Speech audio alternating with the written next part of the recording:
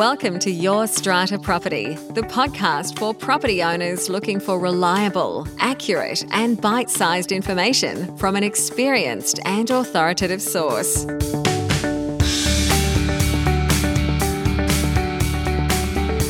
Hello and welcome to this week's podcast episode. I'm your host, strata lawyer Amanda Farmer, and this week I have not one but two guests for you, Megan Chatterton and Leanne Habib. Megan is the Chief Resilience Officer at the Owners Corporation Network, known in our strata circles as the OCN. She is a postgraduate research student at Macquarie University and has a deep empathy for the difficult circumstances strata residents often find themselves in. Anyone who knows Megan knows that she is passionate about supporting apartment communities to flourish. Leanne is the co-founder and CEO of Premium Strata. She's a licensed strata and community manager, as well as a real estate agent with 27 years' experience. Having previously worked in various senior management roles with large strata and community agencies around Sydney, Leanne has cultivated a niche in Sydney's North Shore and eastern suburbs in response to client demands that Leanne says were not being met across the industry until now. Leanne is also the CEO of Premium Building Management, a sister company to Premium Strata offering on-site building and facilities management across New South Wales, so that they can share with us the importance of being prepared for any type of emergency in a strata community. I'll take you over now to my chat with Megan Chatterton and Leanne Habib. Megan Chatterton and Leanne Habib, welcome to the show. Thank you, Amanda. Nice to be here. Thanks, Amanda. Great to be online. It is fabulous to have both of you here with me. Not too often do I have two guests at the same time.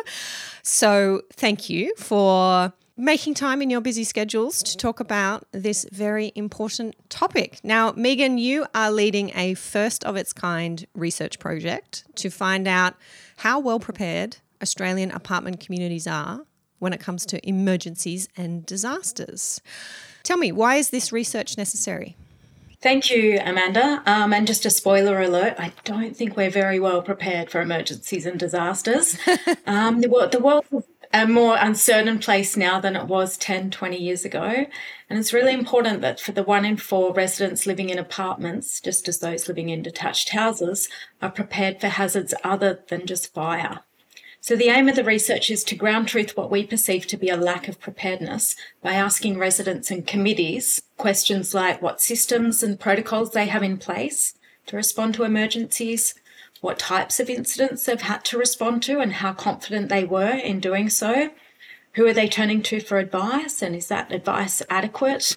Do you have a communications protocol that can be put into effect immediately, or are you going to make it up on the spot once you've been evacuated and out on the footpath?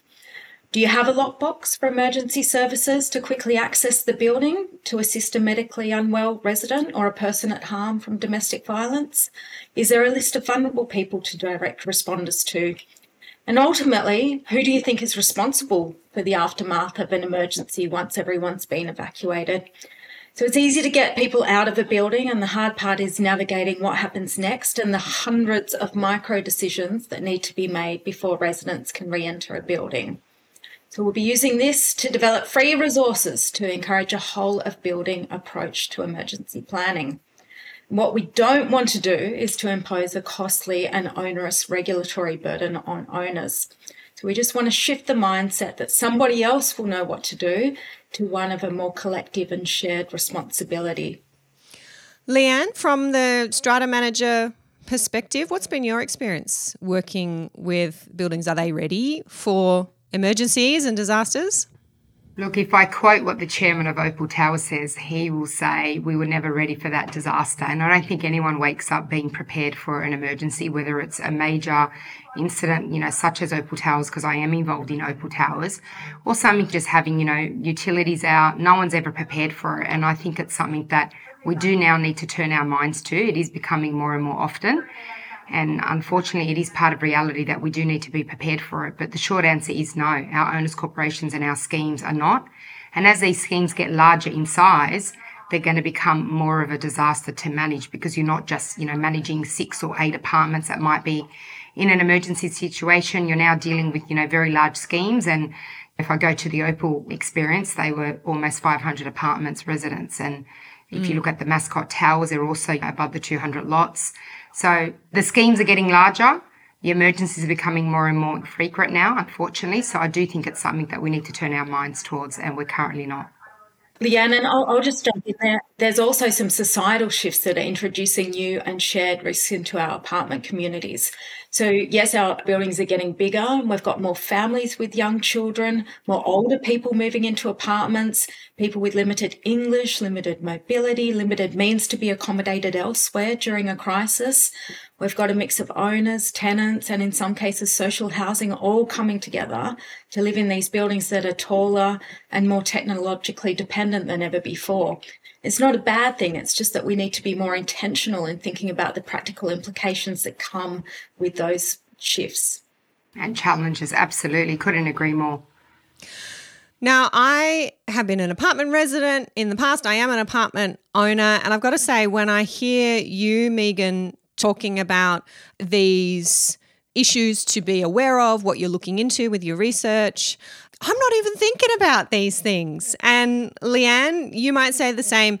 When you sit down to talk to buildings about emergency preparedness, are they as surprised as I believe I am when I'm hearing about it? Yeah, look, I think now it's not so much surprise because we're seeing so much of it in the media, but I think a lot of them, going back to what Megan said earlier, almost feel like that they don't need to deal with it. It's almost, and I think what we're saying is you never think it's going to happen to you. You never think you're going to be in that situation. But the reality is you can be in that situation, which is why you need to be prepared for it. And, the things that you need to consider is, and I say there's never one disaster that's going to be the same. You can never determine what type of disaster and emergency situation that you will be in. But for me, it's mapping out the basics. The basics for me are determine the communication method. If you're in an emergency, how would you communicate to your residents? Determine that, map that out.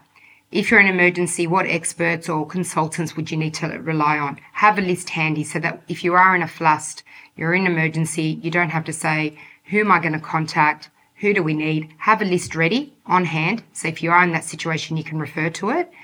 And like Megan said, the vulnerable, disabled, or any residents that can't get out in a hurry or in an emergency should be listed. And it's something that I've been saying that we need to consider perhaps during our annual fire safety statement process. Because as we all know, as strata managers, we don't always get notified of tenants, which is a requirement, but we don't always get that information. And tenants can change more frequently than owners, but owners also can change. So I think as we're doing our fire safety inspections annually, that is something that the technicians should be jotting down when they're going in an apartment, asking, is someone less mobile? Is it a vulnerable resident, elderly, health implications? And then have that list on the AFS, because the annual fire safety statement needs to be displayed in a prominent location within the building. And then let's use Strata Hub a little bit more than what we're using it for. Let's list the vulnerable on Strata Hub as well. So emergency services can have access to Strata Hub. And if they are called to a site for an emergency, the first thing they should be doing, in my view, is checking for that vulnerable list. So as soon as they turn up to site, they know they need to give those apartments attention to assist them in an evacuation situation. Because that's something that scares me more, to be honest. You're in an emergency. Is there an elderly resident on very high floor or even on the ground floor and they don't have the ability to get out and about during a situation like that? Megan, the survey that you're conducting, that I understand is going to form the basis of your research, has been live for a week or so now. Are you already seeing some trends come through those survey results? Definitely. Yep. So there's two surveys. One we're doing at a household level and the other is at a committee level, so a whole of building level.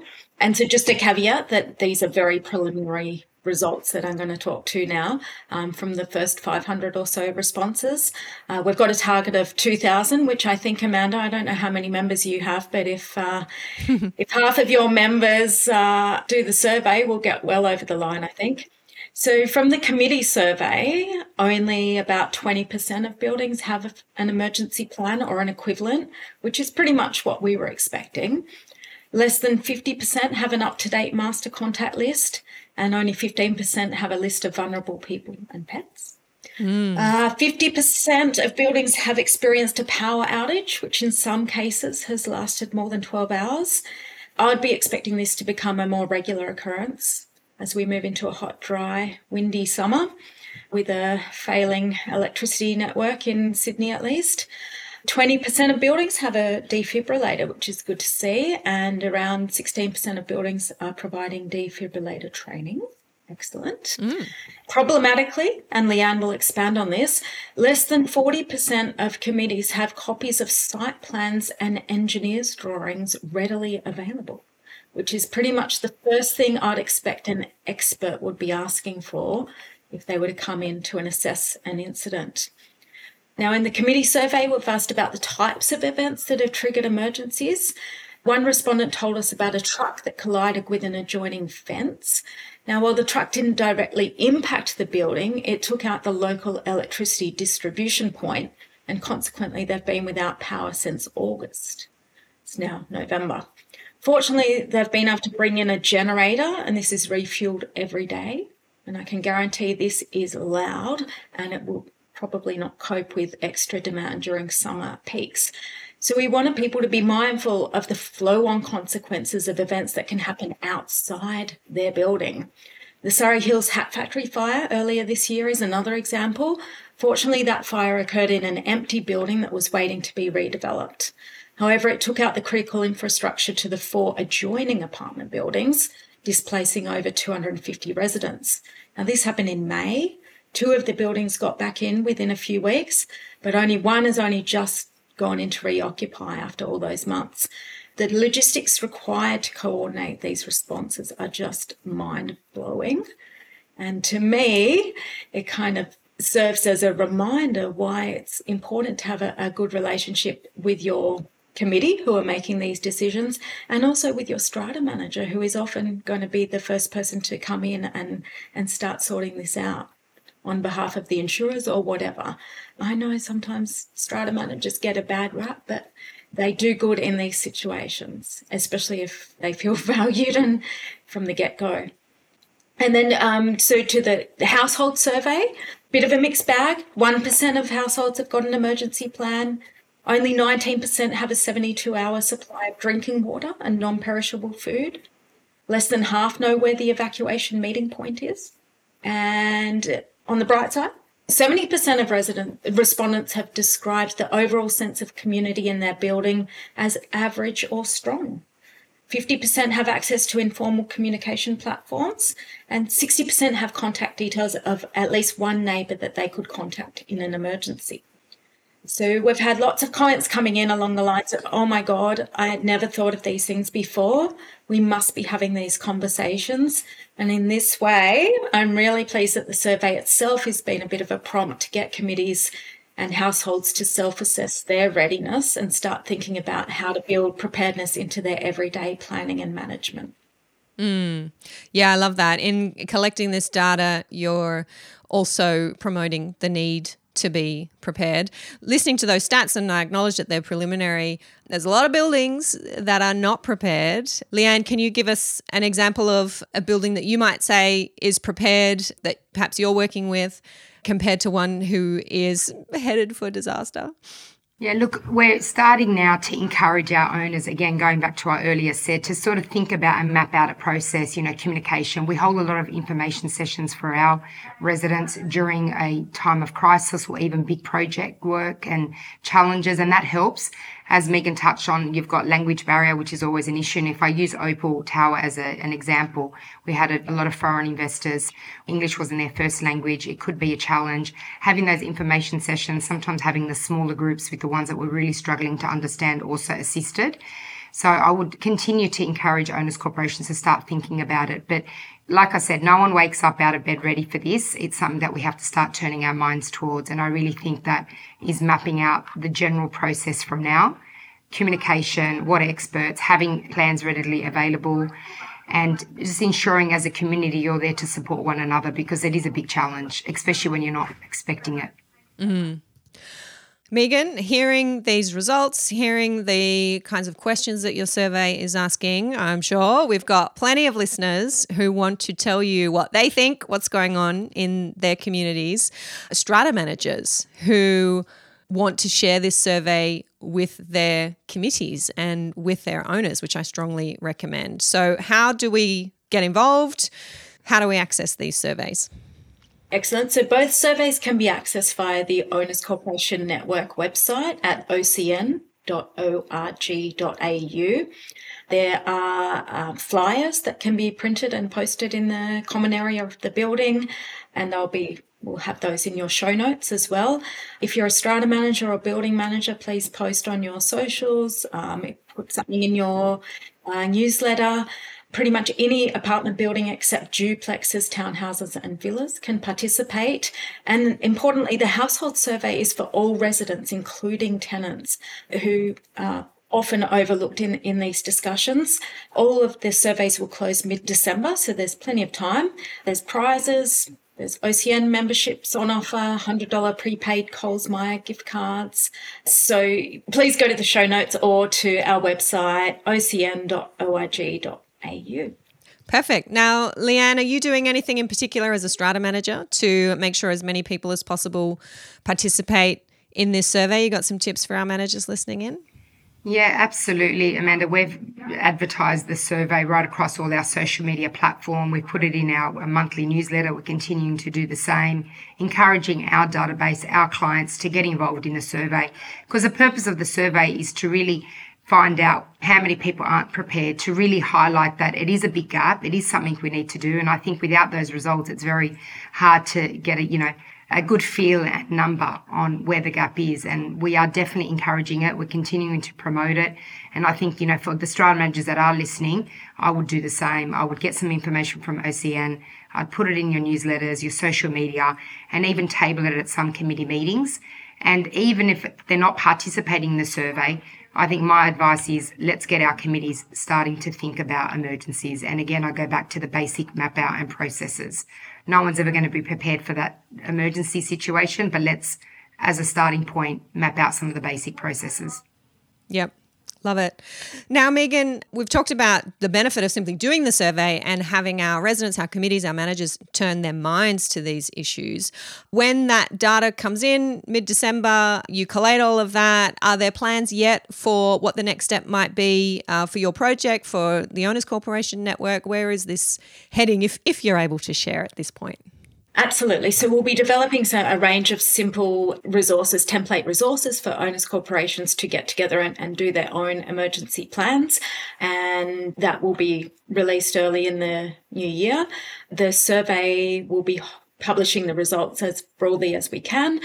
Part of the broader project actually involves looking at the systemic barriers as well. So as well as these surveys, we've also got a virtual stakeholder working group that is meeting to discuss what some of those high-level systemic barriers and enablers are.